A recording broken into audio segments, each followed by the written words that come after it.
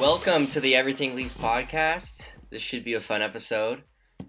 No wins this week, so I think we're going to have a lot of fun with this one. Nick, let's get right to it. The question that's on everyone's mind.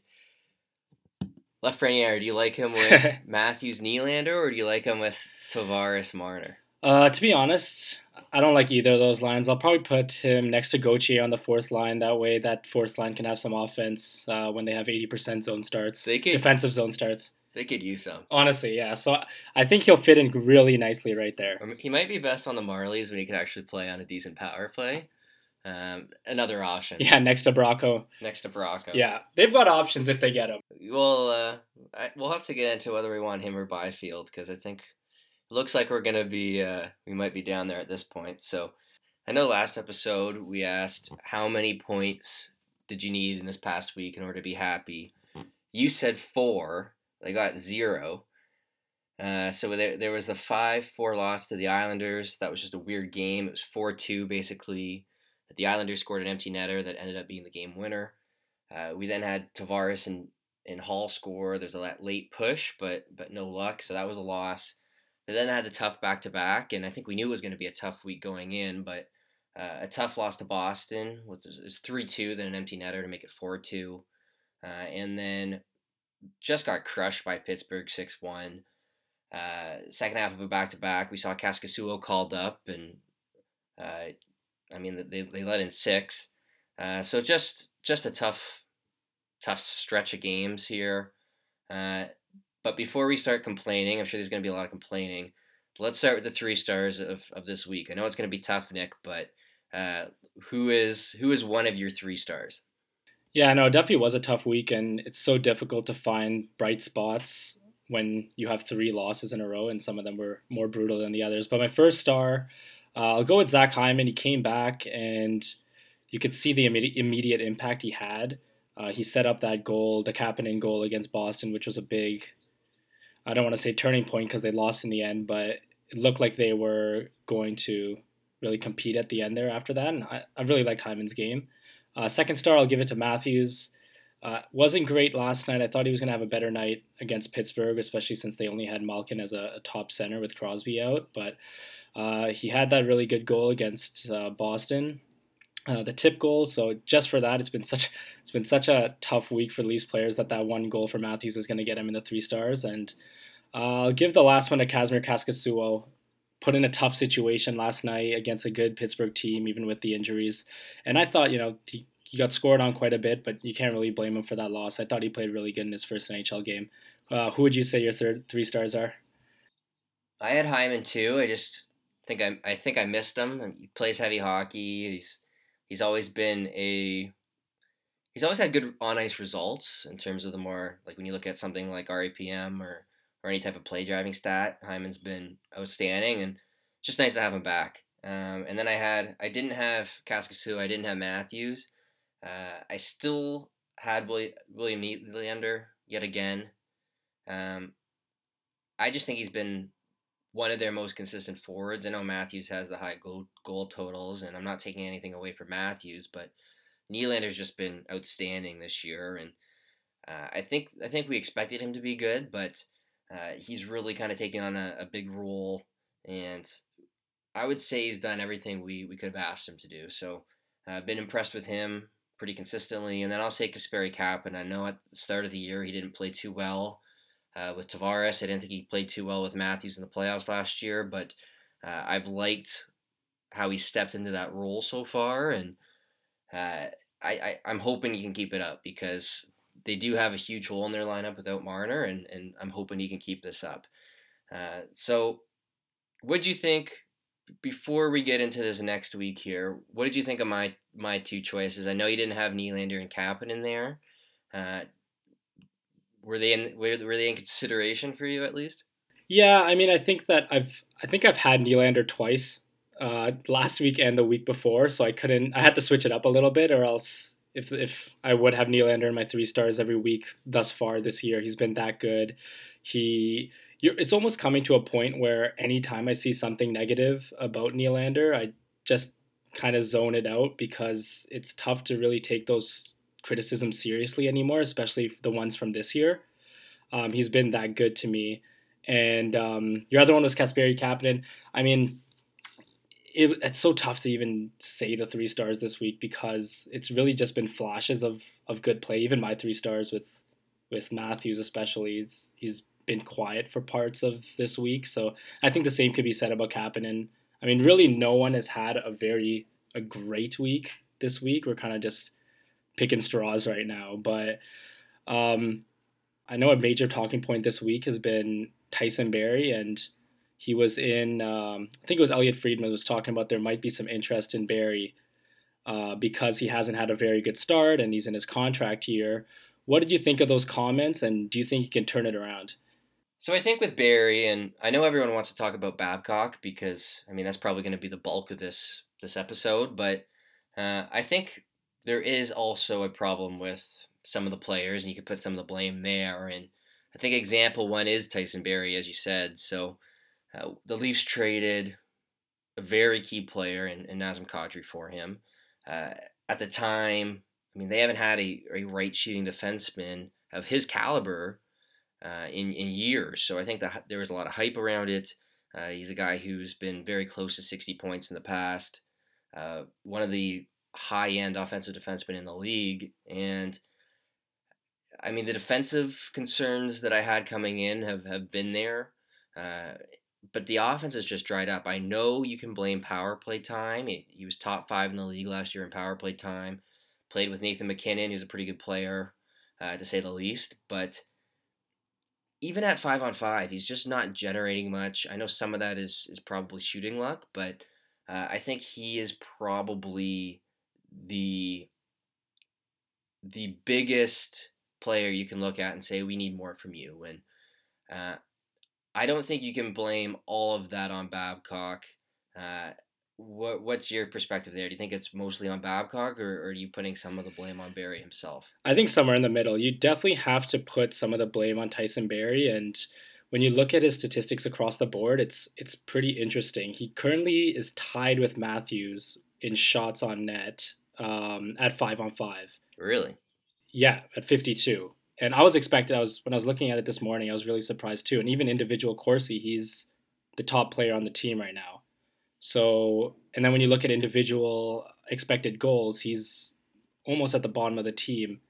He's trailing guys like Gauthier and Spezza and Muzzin. So even like using the eye test, you can see that he's taking a lot of shots from the point, and a lot of them are from low danger areas, something that has been really well documented this year. But talking about the whole Babcock thing, and I know we're gonna get into it later. I didn't think it was Babcock's fault or he really had anything to do with it. I thought that Barrie was just playing worse than he has been in the past. But I think Babcock, what he says in his post game press conferences and when he talks to the media, gets him into some trouble sometimes. When he said that he was talking about how Barrie wasn't on the first power play, and I'm paraphrasing here, but he said something along the lines of when now that he's not on that first power play, we want him to reinvent his game to still be effective. So after you used those words, I thought I was a little bit skeptical, and I mean you can read into that line as much as you want and kind of make your own narratives. I kind of was definitely questioning that because Barry's had a pretty big sample. He's had years of being a good offensive player, and as you said, he's a 60-point defenseman. And now all of a sudden he comes into a new system with a new coach on a new team, and the thing that he's done so consistently over the years has just dried up completely. Um, would you agree with that? Yeah, I think we'll get into Babcock because I know that's gonna be a big topic. But with Barrie, I think it's part of it. I think is he just needs a couple breaks. Like if he did play on the power play, or if he played a bigger role in the power play, maybe he gets a little bit more confidence. Maybe he starts making a few more plays. So from that angle, I think I agree. But uh, he just needs to execute. Like he's playing with a good defenseman in Jake Muzzin. If you look at his partners in Colorado, it wasn't he didn't have Muzzin. Just he had. I mean, I think he was with Zadorov for a while. Maybe in Cole. I'll have to look back. Patrick Nemeth comes to mind. So he didn't have Muzzin, and he did get a lot of offensive zone starts. He did play a lot with McKinnon, but we saw this guy make plays over and over. If you YouTube Tyson Barrie's highlight reels, they're impressive, and we just haven't seen that. So I think the Leafs need him to go on a stretch here, where he could put up 6 points in 3 games. He's that kind of defenseman. So I do think we need to put some of the blame on Barrie himself. I think he should be producing more at 5-on-5. I don't think Babcock's the only reason to blame there. The other guys I'll put some blame on. I don't know if I've been all that impressed with Tavares. I think Matthews' line has produced this year pretty consistently. I don't think we can say the same about Tavares. They've obviously Marner wasn't having the best season at even strength. I think the Tavares Kapanen duo look pretty good so far, so I'm hoping that continues. But I'd put a little bit of blame on Tavares, and then like Mikheyev, I think, is kind of fallen off. Gauthier's fallen off after a pretty good start. I think you can put quite a lot of blame on Riley for his defense so far. He hasn't taken a step forward there, it seems. So I do think there's at least a few. You can put at least some of the blame on the players, even if, say, they did fire Babcock. I think they're not guilt free here. Yeah, they're definitely not guilt free. But like talking about the Tavares thing, for me, he's definitely looked different. But I kind of give him a few excuses just because his line has been so in limbo. Like he's missed time, Marner's missed time, obviously Hyman's missed time. So with him, I'm not really too concerned just yet. Once they all get healthy and we have like they were very good last year. They were against top lines. We saw them in the playoffs. They were very, very good. So and Tavares has a big enough sample of him being very, very good in the NHL, and I don't see why all of a sudden this year he should just drop off. I've heard some hot takes about that, like this, about like him having a baby and the captaincy and all that stuff. The pressures of Yeah, exactly. So I don't Yeah. really put too much into that, and I think it's too early to just all of a sudden put the blame onto that. So with Tavares, I'm okay.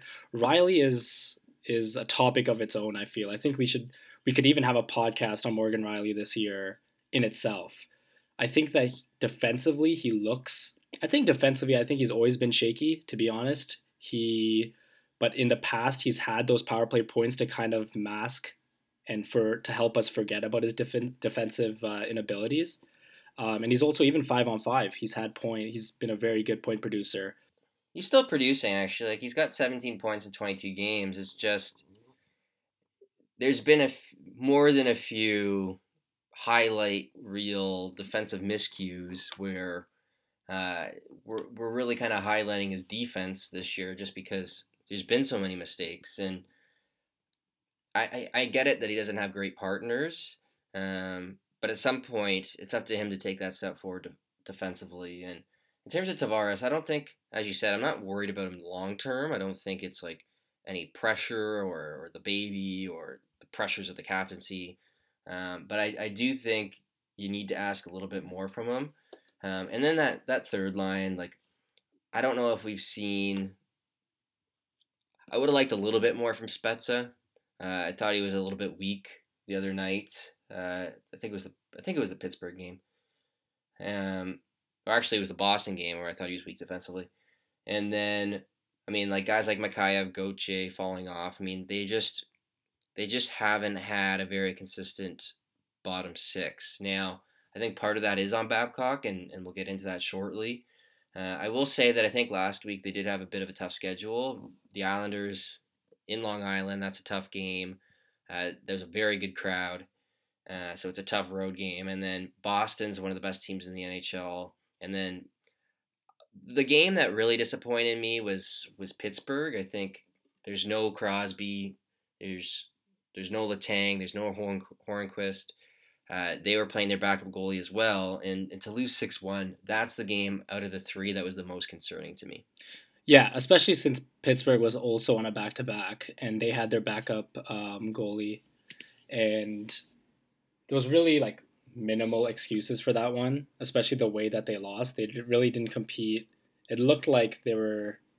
I don't really like to put the whole effort thing into this. I don't think the Leafs really have effort problems, but last night really made me question it. They didn't look very good throughout the whole game. really, and they never really were competitive in that game. And I noticed, I mean, the goalie we were going up against, Tristan Jarry, Chris Johnson had mentioned that he might be a trade target for the Leafs. So they called up Kaskisuo after we recorded last week. What's your take on the backup goalie situation? Would you have gone to Kaskisuo instead of Hutchison, and would you be aggressively targeting someone like Jari in a trade right now, or would you give Kaskisuo a bit longer of a chance? I know he was in your 3 stars, but I'm thinking more for the rest of the year. Yeah, I mean, for now, I guess you play it by year, where you continue to target backup goalies that won't cost you very much, and if something kind of falls into your lap or something that makes sense, you can make the trade. And till then, you keep Kaskasuo in there. I think he played pretty good last year. Last night.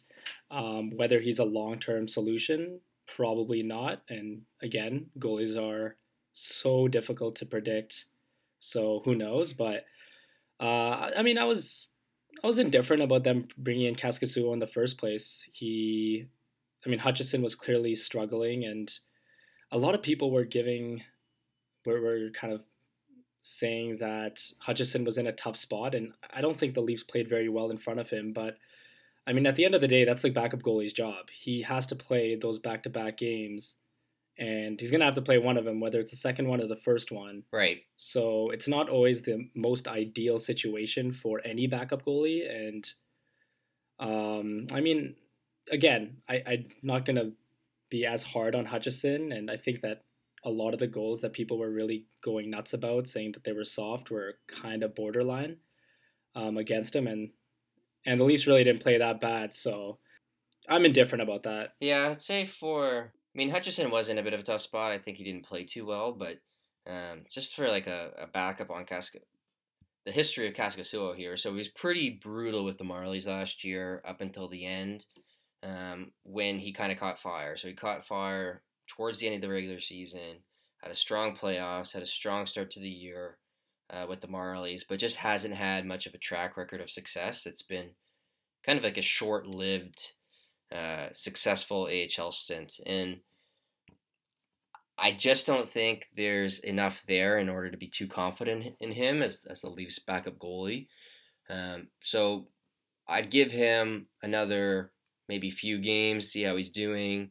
I'd be strongly considering a trade just because I think the Leafs are going to need every point they can get. But one point I did want to make is, I mean, this next week, it's going to be an interesting week. Obviously, Babcock's on the hot seat. They're coming off a 5-game losing streak here, but they got a tough game on Vegas on Tuesday, and then they got Arizona all on the road. At Arizona, at Colorado, at Detroit, and then a back-to-back with Buffalo. So it'll get a little bit easier after that Colorado game. I think uh, Detroit and Buffalo are a little bit easier, but Anderson should play the next 5 games. So I think that does give the Leafs a little bit of time here to do something, and hopefully a little bit of time to go on a run. But I don't know about you, but I see at Vegas and at Colorado, and I get a little bit concerned. I think those are tough opponents, especially when you have. I mean, Vegas has the strip there that's quite dangerous, and then you have the Kadri game on Saturday. I'm looking forward to that one. Yeah, and I don't even think you can sleep on the Arizona game either. I mean, they're a pretty good team right now. I think they're second in the Pacific right now. They're a top three team in that Pacific team in the Pacific Division right now. So I wouldn't even chalk that up as an easy game either. And the way the Leafs are playing, I mean, it doesn't look too good right now. But No, um, yeah, I mean Anderson should start, so I'm hoping that they're competitive. But I wouldn't really I wouldn't bet money on the Leafs right now for those next 3 games. Not so much halfly because of how they're playing and half because of their opponents. right. And I think I'm putting you on the spot here, but when you look at this lineup, so this lineup without Marner, out of the forward lines, when you're matching up against the average team, which matchup do you think you're winning? How many of the 4 lines do you think are winning their matchup? Yeah, so I would say one for sure. Definitely the Matthews line on a consistent basis. They're winning what they're pretty much dominating the line that they're against. The Tavares line has been a little bit inconsistent, but again, we've seen them at full health when it's Marner, Hyman, and Tavares. We've seen them play well and outplay other teams' top lines in the past. So again, I'll give that a pass. Um, when Kerfoot, Kapanen, and Mikheyev are out, they looked pretty good. I think that could be a really good third line. But again, I'm not completely confident that they can outplay another team's third line. But again, we haven't really seen a huge sample of them together, so that one's still in question. And the fourth line, definitely, I would say, is getting shelled in their own end right now, and they're getting the high defensive zone starts. I think that's a good segue because last week I know I was a little bit skeptical of that fourth line and the usage that they get. The shift starts with a face-off. I don't know the percentage off by heart, but it's not all the time, and a lot of shifts start on the fly. So to make roster decisions based off of that, are I thought was a little bit silly. And now another week of seeing that fourth line being used in the defensive zone start in a spread that's so high, it's still at around 80% now, and I think I'm kind of over that fourth line usage. Would you agree? Yeah, I think the fourth line is basically being used in a role where they're only taking defensive zone starts. It's almost like face-off get-off. So you're not getting any offense from Gauthier. You're not getting any offense from Shore. So right away, when I look at the four lines, I say, okay, you're probably not outscoring your opponent when that fourth line's on the ice. I think, as you said, that Matthews line is where you try to win. So they don't play other top lines. They normally playing second or third lines. You have the Matthews Nylander combo that's been outstanding. I think quite consistently, as you said, that's the line where you win. But in terms of right now, these lines today, no Kerfoot, no Marner, no Moore. Like, do you see the Leafs winning the Tavares matchup on most nights? Do you see them winning the Spezza matchup on most nights? I would say no to both. Do you agree there? Yeah, God no. Right. So Yeah, definitely. I mean, that third line right now is pretty makeshift, and I mean we're seeing examples of they're just not really generating any offense, and they're really relying on that first line. I think you said it last week or the week before. They're almost like the Boston Bruins now, where the goal is just waste time when the Matthews line isn't out, and then as soon as the Matthews line's on, you hope that they score. But unfortunately, that Matthews line isn't Bergeron, Marchand, and Pasternak, so it hasn't worked out as well as maybe designed. right, and they don't have the power play that Boston does, obviously. So, I mean, I think the first thing I look at because I think it's well documented now, the Leafs don't have the same offense that they've had in previous seasons, at least not to date. And I look at this roster, these lineups right now, and I say, okay, yeah, they're going to win the Matthews matchup, but I just don't see them winning the other three. And because of the injuries right now, I don't think I would use that defensive zone line anymore. Like, it makes more sense to me when you're saying, okay, we have Tavares on one line, Matthews on the other. We think we can win the Kerfoot matchup on most nights, so let's just have a fourth line that wastes time. But I think now the Leafs are at a point where I think they need to get more where they were last year when they had Ennis and Moore on that fourth line, and they were actually scoring against other fourth lines because you don't have a ton of offense on that Spezza line right now. I know they scored against Pittsburgh, but and then the other thing is Tavares is going out. He's going out up against stacked lines sometimes, like the Boston line, and his line's not stacked. Like, with all due respect to Hyman and Kapanen, he doesn't have the same kind of wingers that someone like Bergeron has, or someone like McKinnon has when they go play Colorado. So, I mean, whether he's up against Stone, Bergeron, I think Tavares is losing most nights. Would you keep that Gauthier Shore duo together, or would you look for some sort of change there? I think you have to look for a change right now, and the only reason I'm saying that is one, they haven't been very ineffective. They haven't been very effective as we've talked about, but also they have the options to ice a better fourth line that can provide you some offense. Especially now with a little bit more cap due to the injuries. Like you have guys like Aber that you can bring up, or Engvall, or even Bracco if you wanted to kind of take a swing at that. So there's really no reason to keep running that fourth line right now like that because they need to win those fourth line versus fourth line battles right now. And they could use all the offense they can get because there's a huge dip in their offensive production.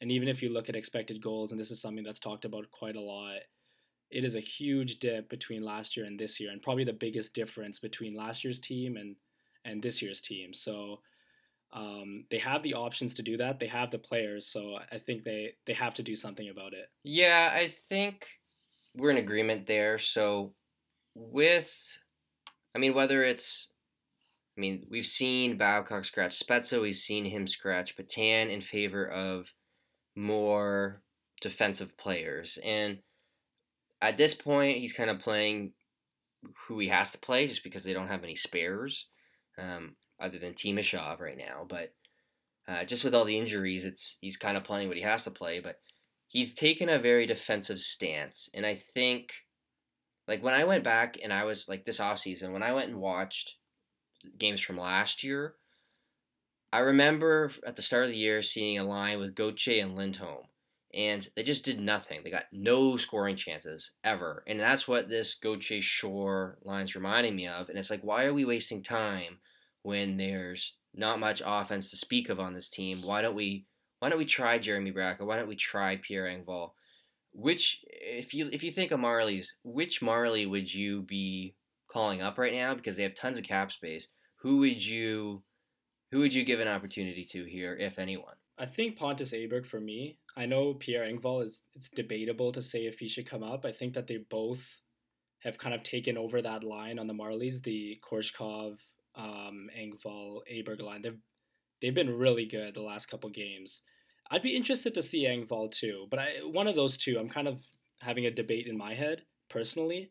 Bracco for me, unless you are really concerned about that second power play, I think that's really the only reason why you'd want to bring him up over the other two. Korshkov for me still hasn't really shown much other than those goals at the beginning of the season, and he's really being outshone by his line mates right now. So would you also say Aberg and Engvall, or do you have someone else in mind? I think with Engvall, what appeals to me there is that he plays center. B, I would take out Gauthier in his favor because I think he can be the left-handed faceoff guy. He's a little bit better in transition. He has a better shot. He's going to provide at least some offense. I think he's got 5 goals in his last 3 games. And we're recording this during the Marlies game, so maybe he'll add to that. But my guess is 5 goals in 3 games. That's probably what we're going to end up as. He's not going to be an offensive star, but I think he can penalty kill, and you can provide at least some offense that Gauthier's not bringing, while still having a lot of the same strengths. And then, Aberg, I'd be okay with. I think Shore's there for his. They need a right-hand face-off guy. I think that's why he's there. I don't really mind if one or Shore or Gauthier's in the lineup, but when you have both there and you have them on the same line, it's just you're never gonna score. It feels like even if, regardless of who's on the left wing there, like it feels like, and maybe this is a good segue to get into the Babcock criticism because I think that's going to be a big topic here. It just feels like I'd like to see guys like Patan or Spezza at least some nights over the Shore Gauthier duo. I don't know about you. I don't know if you're in love with the fourth line duo here, but when everyone's healthy, like, do you want to see Patan more, or are you kind of over Patan now? No, definitely not over Patan. I've really been a fan of him this year. The Knicks stay together. Yeah, exactly. But not so much with Nick Shore. I think he was one of my. Oh yeah, never mind. A guy that I really wanted to. Yeah, never mind. We're gonna scratch that. Before that was true, but not so much anymore. Nick Shore had to ruin it this year. But no, like I said, like you said, the last year that Ennis and Moore duo was really good, and I think that they could replicate that this year with Patan and Moore, especially when the whole team becomes healthy. And again, whether they could fit Patan in the team, we're not really sure when they're fully healthy. But at least right now, you got to win that fourth line. And like you said with Babcock, to get into that criticism, I was about 70% against that fourth line, but I think I got to in the 90% when I saw that fourth line jump over the boards with 3 minutes to go in the game against Boston. That was, for me, kind of pushed me over the edge. where if you're using them only for defensive zone starts to rest your top players, that's one thing. But with 3 minutes to go, and I know that Tavares and Matthews just got a shift, and I understand that, but you have a third line for a reason that has more offensive ability than your fourth line. And you also have a timeout there that you can use to rest either Matthews or Tavares. So there was really no excuse to have that fourth line jump on because they were in their own end for like 30 seconds. Then they got out. They got out of the zone. They kind of dumped it out. They made a change, and really, there was no positive out of that. So I'm not sure how you feel about that one. All right, so this is gonna be we're gonna be here a while, I think. So with Babcock, I'll start by saying I think it's tough to know. It's tough to separate the legitimate criticism from kind of the irrational criticism out there. I know there's plenty of criticism of Babcock on Twitter. I can guarantee you if I open it right now, one of the first tweets would be about Babcock. So I think the one thing that I'll say is a little bit of BS would be the whole stifles offense thing. If you look at the Leafs numbers over over a large stretch here, so multiple years, he's had great results. The Leafs have always been a top team in terms of expected goals, at 5-on-5, and to say that he stifles creativity or that he's killing the offense out of the players, I don't agree with that. I don't think it's a systematic thing per se that's causing that, or at least I don't see strong evidence. The other thing, I mean, there are things where I call them, they can be annoying and people get frustrated with them. Like when he didn't criticize the Muzzin trade, but when he talked about the handedness right afterwards. And then we've seen some Nylander comments over the years. People have gotten frustrated. How he likes boring hockey. We've seen those comments. And then we've seen, in terms of the goalie back-to-backs, that's been a controversial topic. I don't think those are fireable offenses. I think those are just kind of, people are going to get annoyed with them. For me, in terms of stifling offense, it's that fourth line. I think that's key because we're just seeing no offense there. But there is a long list. So when you think of a legitimate criticism for Babcock, something you feel strongly, I mean, there's going to be some just because he's been here for 5 years, but what's one thing that A, you would either do differently, or B, that's just you find pretty frustrating? I mean, one's that fourth line, but I think I've wasted my energy on that one already. But another one I would say is, like I said earlier, I think that what he says really gets him into trouble a lot, and the whole stifling offense thing. Like I said last week, I think that I still see defensemen jumping up into the play when they're transitioning the puck, so I don't really see them being conservative that way. And I still see them have a decently aggressive forecheck. I don't see them really being too conservative there, but it's more in the things that Babcock says that kind of sparks a lot of the criticism that he gets. For example, like after the LA Kings game, I think their expected goals that game was under 1.4, just something really low. They had a really good defensive game. And after the game, he said it was a beautiful game and he thought it was a great game. Where, and obviously everyone watching at home is wondering why can't the Leafs generate better chances against the LA Kings? The Kings. And I think that's where the whole stifling offense thing comes from, is when you're watching a team that's as offensively talented as the Leafs and they can't produce anything that's dangerous, or even if they can, there's few and far between, and then the coach comes out and says, I thought that was fantastic, then I think there's areas of concern there. Whether there's two options you have. You either believe that and you say, okay, well, he clearly was happy that they didn't really generate too much and that they had a really good defensive game, or two, you just don't really believe what he said. Yeah, I think with his comments, I understand that some people are going to get frustrated just because they have different views. But for me, it's more like the words are one thing, but what are the actions? So like if he's criticizing Nylander, but he's still playing him 20 minutes, like I'm okay with that. I'm really caring about the minutes, the usage, because I think that speaks volumes in terms of who he trusts and who he wants to play.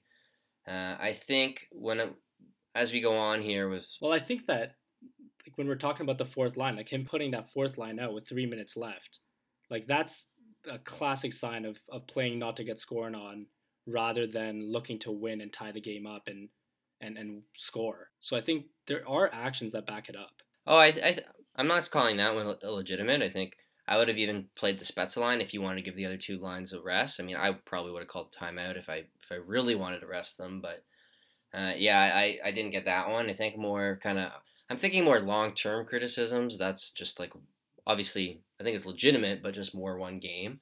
I think one is he does struggle to find out who his best players are. So we look at last year's team, we look at the previous year's teams. We saw kind of an over reliance on Hainsey, on Zaitsev. We saw an over reliance on Komarov, on Marlowe for most of the year. Normally by playoff time, he's a little bit better. I've liked the playoff lineups in general. Not everything about them. Like I would have played Nylander with Matthews to start the playoffs last year, but there has been some positives in terms of the playoff lineups. But we've seen like Justin Hall. I think he's had a good year. We talked about him a lot last episode. The fact that he didn't get any type of chance against Igor Ozaganov last year, out of all people, like. And the question is, like we saw it with Levo. I think Levo gets talked about a little bit too much, but like Patan right now, if he ends up being a valuable contributor for the team next year, like I'm gonna come back to Babcock and say like why wasn't he playing earlier? Like did he all of a sudden become this player or were you just wrong? So I mean the Hall or Ozaganov thing I find frustrating, just because I didn't think Ozaganov brought much to the table and he doesn't really experiment with the D. We haven't seen Dermott in the top four, and then I mean this is opening up a new can of worms here, but uh, Cody Ceci is still playing with Riley. They're kind of glued together, and we just haven't seen any type of combination. So uh, I know, I mean, you can probably rant about this as well. So I mean, I'm kind of curious what degree of concern you have in terms of who he's playing and how much he's playing everyone. Yeah, first I'm going to touch upon that. I think you brought up a good point about him not really trusting players and kind of being late to the party in terms of using people. And I think two good examples were Kapanen and Janssen. There's one thing to over marinate players in the AHL, something I think the Leafs organization's done a really good job in. But once they come to the NHL, I think that, and this really good examples, like I said, were Kapanen and Janssen. I felt like they should have been put in the top nine a little bit earlier than they were. They kind of sat on that fourth line for far too long, and now we're starting to see that kind of similar treatment of players on their ELCs that are coming up from the Marlies with Travis Dermott, like you said. Dermott's the big I one. don't see Dermott's. It's almost inexcusable at this point. I know he's made some mistakes in his own end this week, and those are kind of the things that as soon as they happen, I feel like Babcock watches it and says, "Oh well, see guys, I was right. That's why he's not in the top four right now." And obviously I'm assuming there, but it's crazy to me that he hasn't been at least tried in the top four, and we know that he can play on the right side. So when it comes to that, I mean, I think that he should have been put up there by now. But with the Riley Ceci thing, and I think that's kind of a really interesting debate right now because Riley hasn't been very good this season, and then when you look at you kind of dive in further with Cody Ceci, he's charted out pretty good this year with despite the competition he's faced, and I know Dubas talked about the referendums that occur online due to Cody Ceci. I'm still kind of in between on that. I think what Dubas said was right. I think that it's true. I mean, he has been better than what we expected, and I mean, not a lot of us have expected a lot, but he has looked decent in that line. I mean, he shouldn't be in that role at all, but he hasn't looked too bad in it. So I'm not so sure about that one just yet. Yeah, I think the challenge too is you have three right shooting defensemen, you have three left shooting defensemen. they're all playing well enough to stay in the lineup. I think you do get a challenge of, okay, if you move Dermott up, then you're going two lefts on one pair, two rights on one pair. Maybe there's a bit of a disadvantage, but I do think you have to get Dermott more minutes at some point. I think I at least want to see it. I know it hasn't been a great week for Dermott, but I mean, you see him just elude forward checkers. You see him prevent zone entries. I think he's been good. Like not just this year, but he's been pretty consistently good as a Leaf, and I at least want to see it. If Yeah, the good outweighs the bad for sure. and like you don't know until you try it. It's one of those where maybe you put Riley with Dermott and it works amazing, but we'll never know if we don't try it. So I do give him some criticism for that, but at this point, it's tough to be confident in a lot of his decisions. So,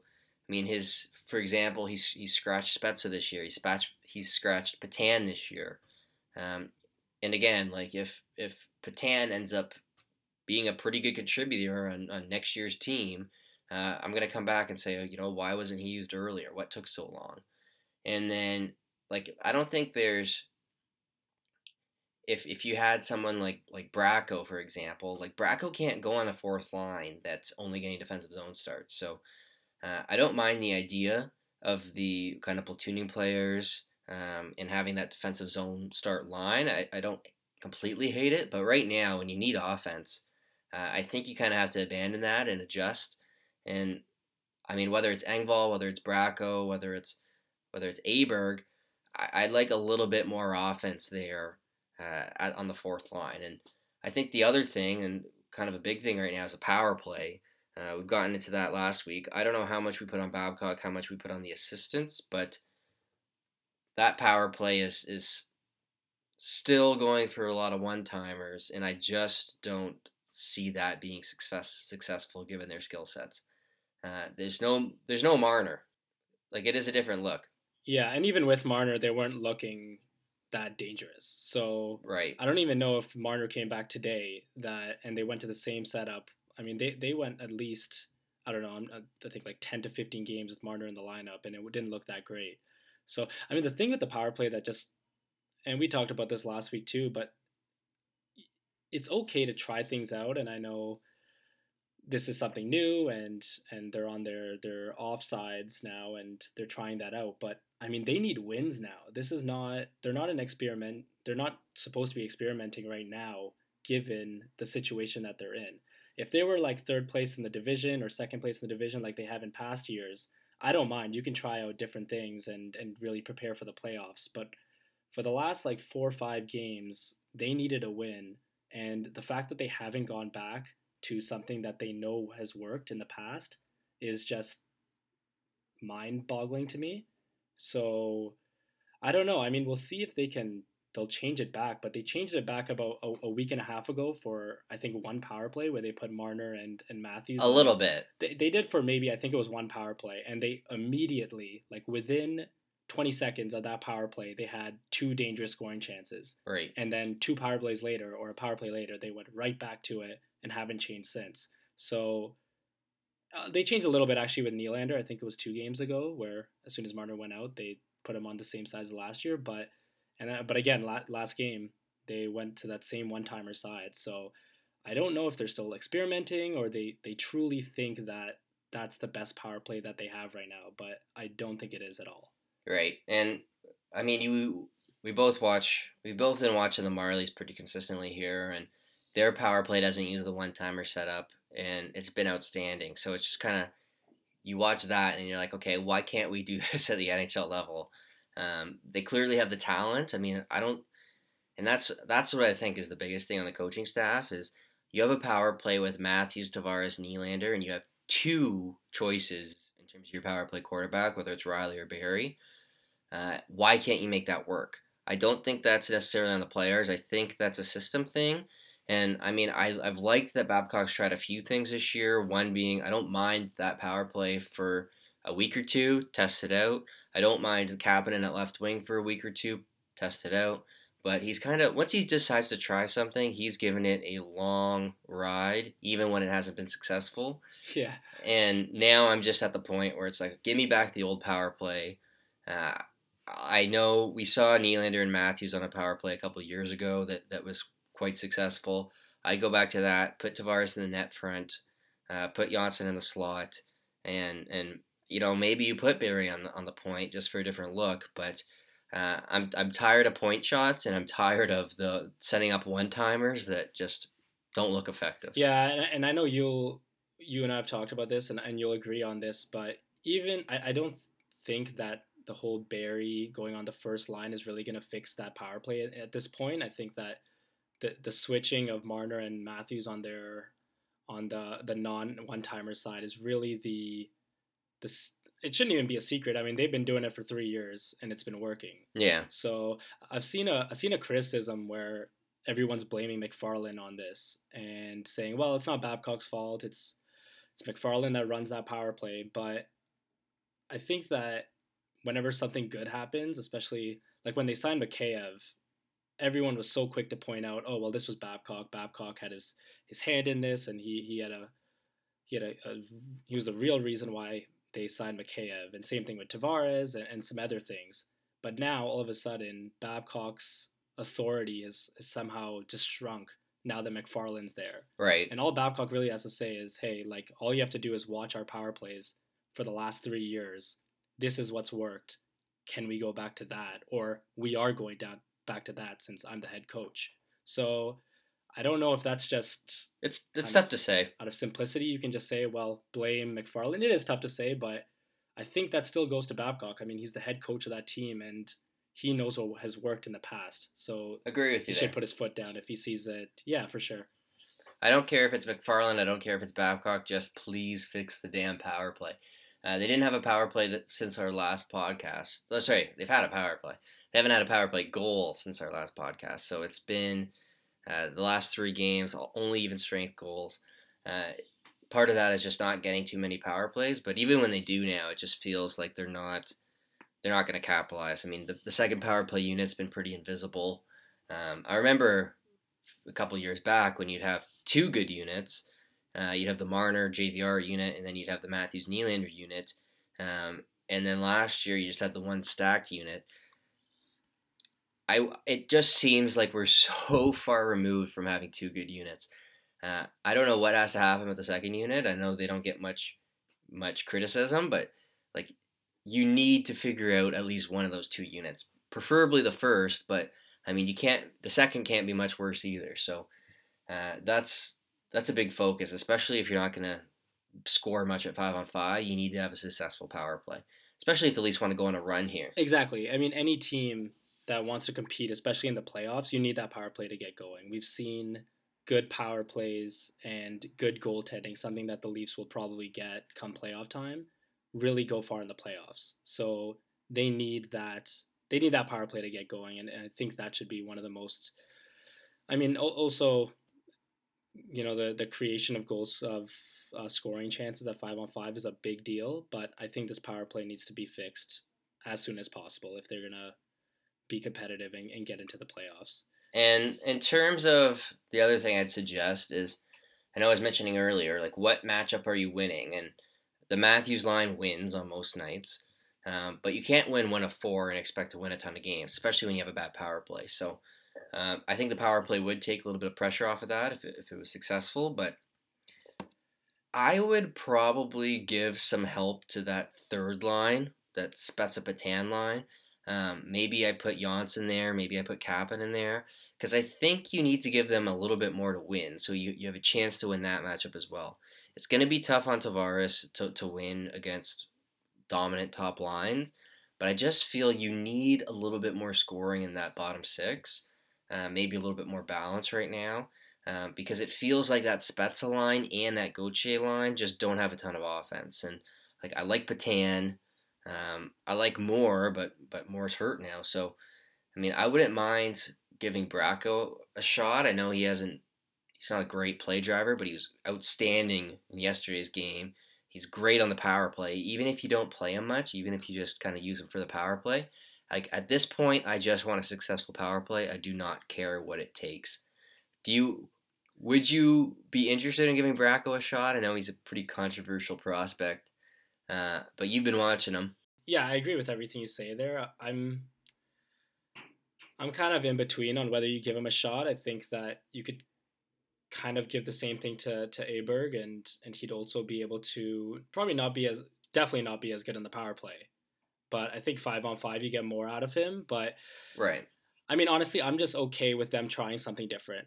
That third line right now doesn't really look dangerous at all, and you're virtually when they're out, either hoping that the other team doesn't score or hope that you know the that shift just passes so you can watch Matthews. So it's not working right now, and they need a spark. And I know people are going to be listening to this and listening to all these lineup ideas and thinking to themselves that it's more of that this team in itself is just not really performing, and lineup decisions aren't really going to make a difference. But I think that if you do get some sort of production out of that bottom six right now to help out that first line, you could see them win some of these games despite not playing their best hockey.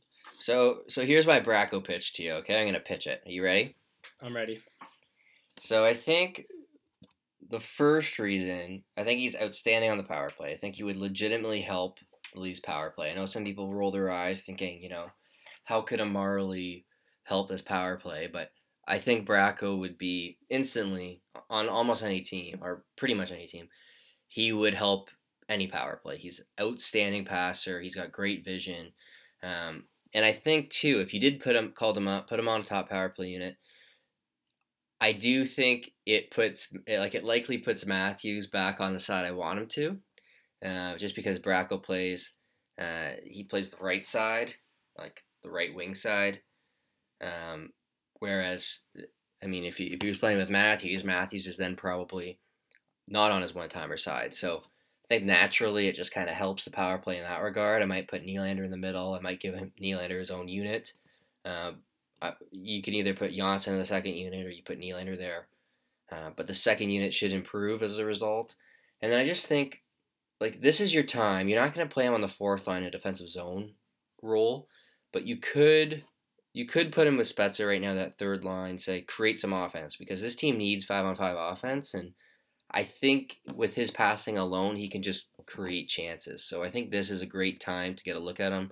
You can kind of offset Marner's power play skill. You don't have to play him big minutes. I know he hasn't been a star this year, but he was outstanding last year in the AHL. I just want a successful power play.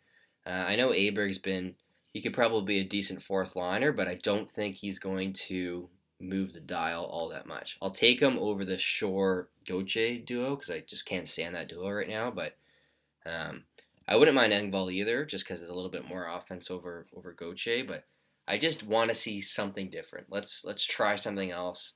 And I think Bracco would just. I want that power play working. So I mean, I'll settle for flipping Matthews and Nylander, but I wouldn't mind a more drastic change either. And at 5-on-5, I think I missed it. So it'd be Bracco, Spezza, and then who's on that left wing? Maybe Mikheyev. Like it could be Okay. Mikheyev. I'd probably put some size with him. Yeah, and also someone who could score. I mean, Spezza is not really hasn't really shown that he can score very much, and Bracco needs someone that, or he doesn't need someone, but it would be helpful if he had someone that had decent finishing ability. But again, I mean, he's so good at just generating really good scoring chances that he doesn't even. I mean, Agostino got a hat trick yesterday, Right. and I wouldn't really say he has an elite shot. He just had to hit an empty net. So, I mean, yeah, no, I think anything different at this point because this last 2 weeks has been really difficult to watch, especially that bottom six. But I think it's time that we address the elephant in the room. So obviously Babcock has taken a lot of heat in the past year, really. And there was that article that came out saying that he potentially was going to get fired after the Boston Bruins playoff loss last year. And now I know a lot of fans are kind of hoping that he gets fired.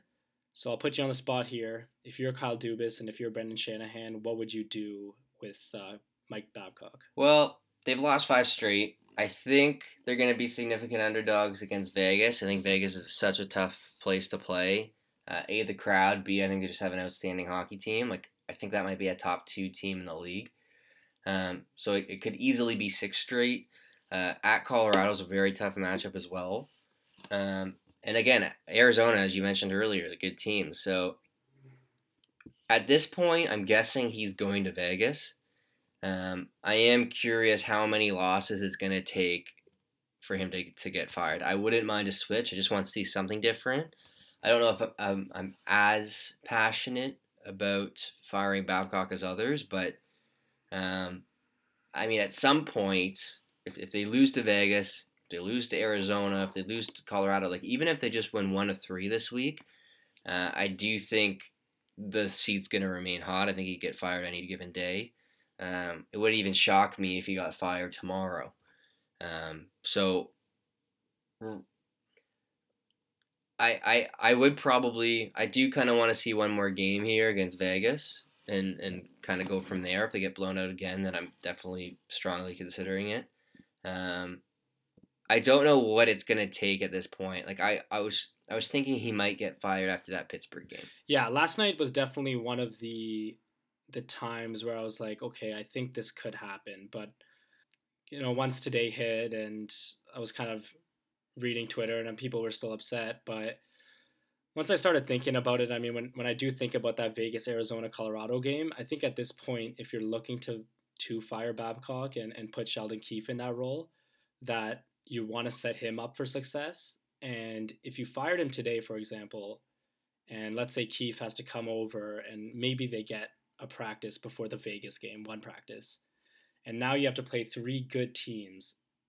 If and I don't really think that one practice is gonna really change too much about the Leafs. And it's definitely not gonna. They're not all of a sudden gonna be playing a different system just because Sheldon Keefe's been the coach for a day. Right. So if Sheldon Keefe loses 2 out of those 3 games, which is very possible because of one, the Leafs aren't playing very well right now. 2, they have their injuries and whatnot, and 3, their opposition are good. That if you lose those 2 of those 3 games, all of a sudden the heat is really, really on Kyle Dubas, Brendan Shanahan, and Sheldon Keefe. I know it's only 3 games, but you don't want to start off with a new coach on a bad foot. So I tweeted this today, and I thought I was going to get ratio on this one, but I got a little bit more support than I expected. But I said that if I was the Leafs, I would wait these 3 games out before really looking to fire Babcock, because then they have a break from Saturday. They play Saturday against Colorado.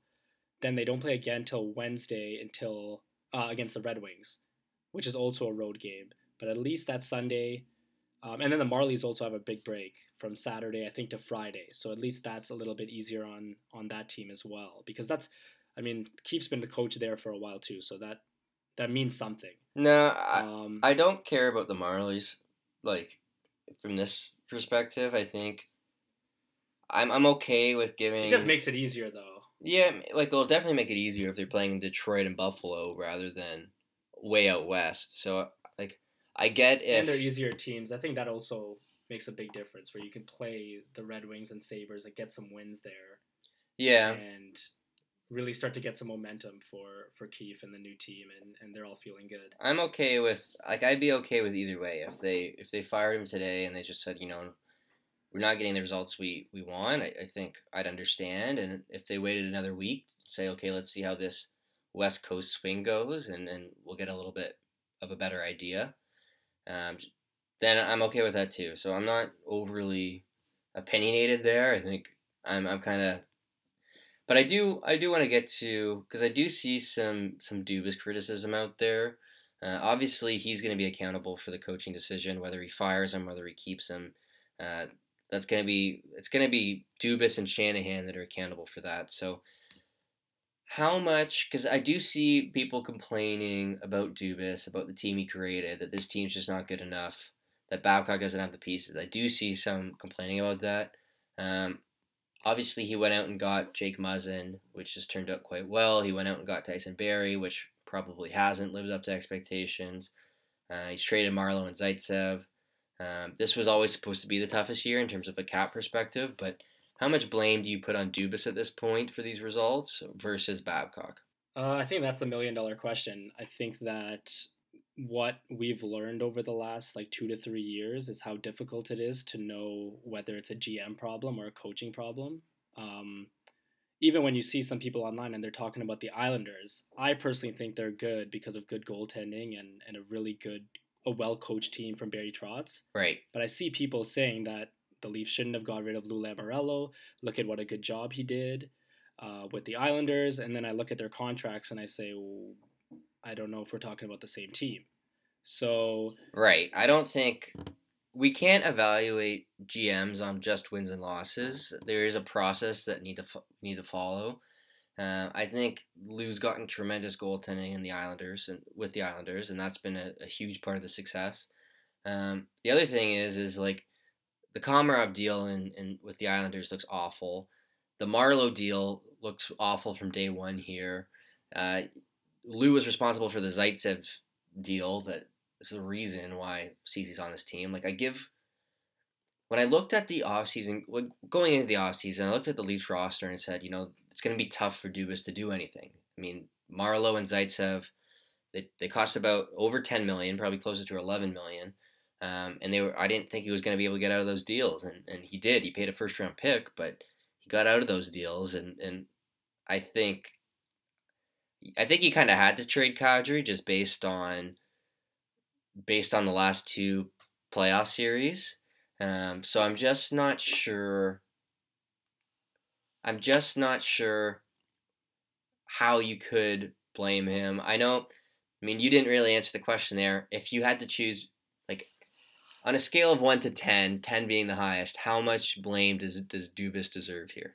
yeah, I was just about to get to it, but it's tough to say a scale, but I would say right now that it's difficult to kind of say the difference. So I would say maybe like a 3, if anything. I think that he was in a tough spot this summer with all the contracts and whatnot. And, obviously he overpaid Marner. I think that's pretty objective at this point, but he showed that he can fill out a roster and give us fourth line options and like bottom six options and also fill out a D for very cheap. It's not really his fault that the fourth line, in my opinion, is being used the way it is. I mean, he has guys like he's signed guys like Agostino, Aberg, has guys from the Marlies like Engvall. He signed Matt Reed. He has guys that can potentially jump up and make that fourth line better than it is right now.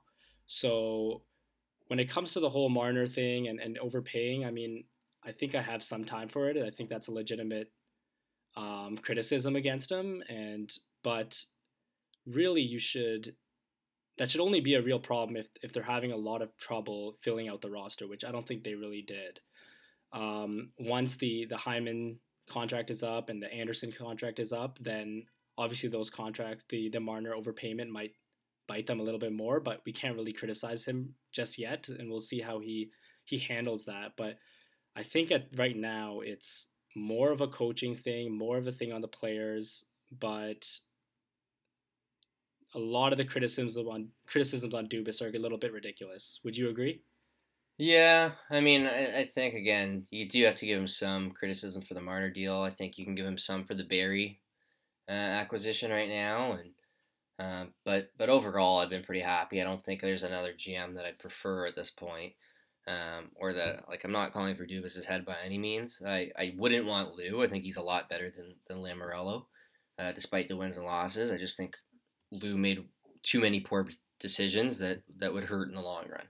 I know the wins and losses are there, but I don't know if the process was great.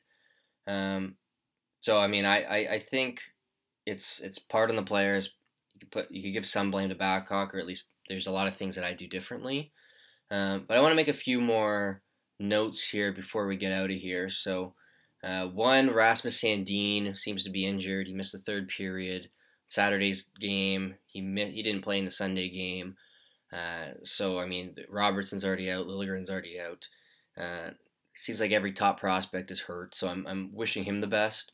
Another thing I'd say is Hollowell is now. He went from the ECHL to the Marlies. he is an outstanding skater. He just flies out there. So I'm excited to watch more of him. I'm hoping he looks like he belongs in the AHL. Trying to think if there's anything else. I think Hutchison played today for the Marlies. I believe they got the win. I didn't see the end, but I believe they won it. They ended up winning. So I'm hoping he gets his confidence up.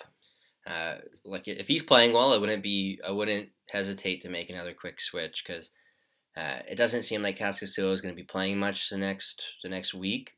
And again, I know last week we said you wanted 4 points out of the 3. You got 0. So I'll give you the question again here for this week. So there's Vegas on Tuesday, Arizona on Thursday, and Colorado on Saturday. So 3 road games. Anderson should play in all of them.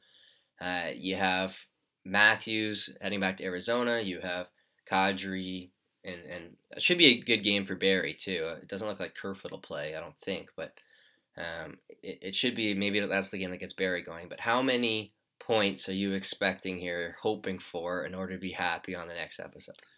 Well, when it comes to hoping for, I think you have to hope for 3 or 4. I mean, they can't really afford to get too behind the 8 ball, even though it's decently early in the season. But expecting, I'll go 2.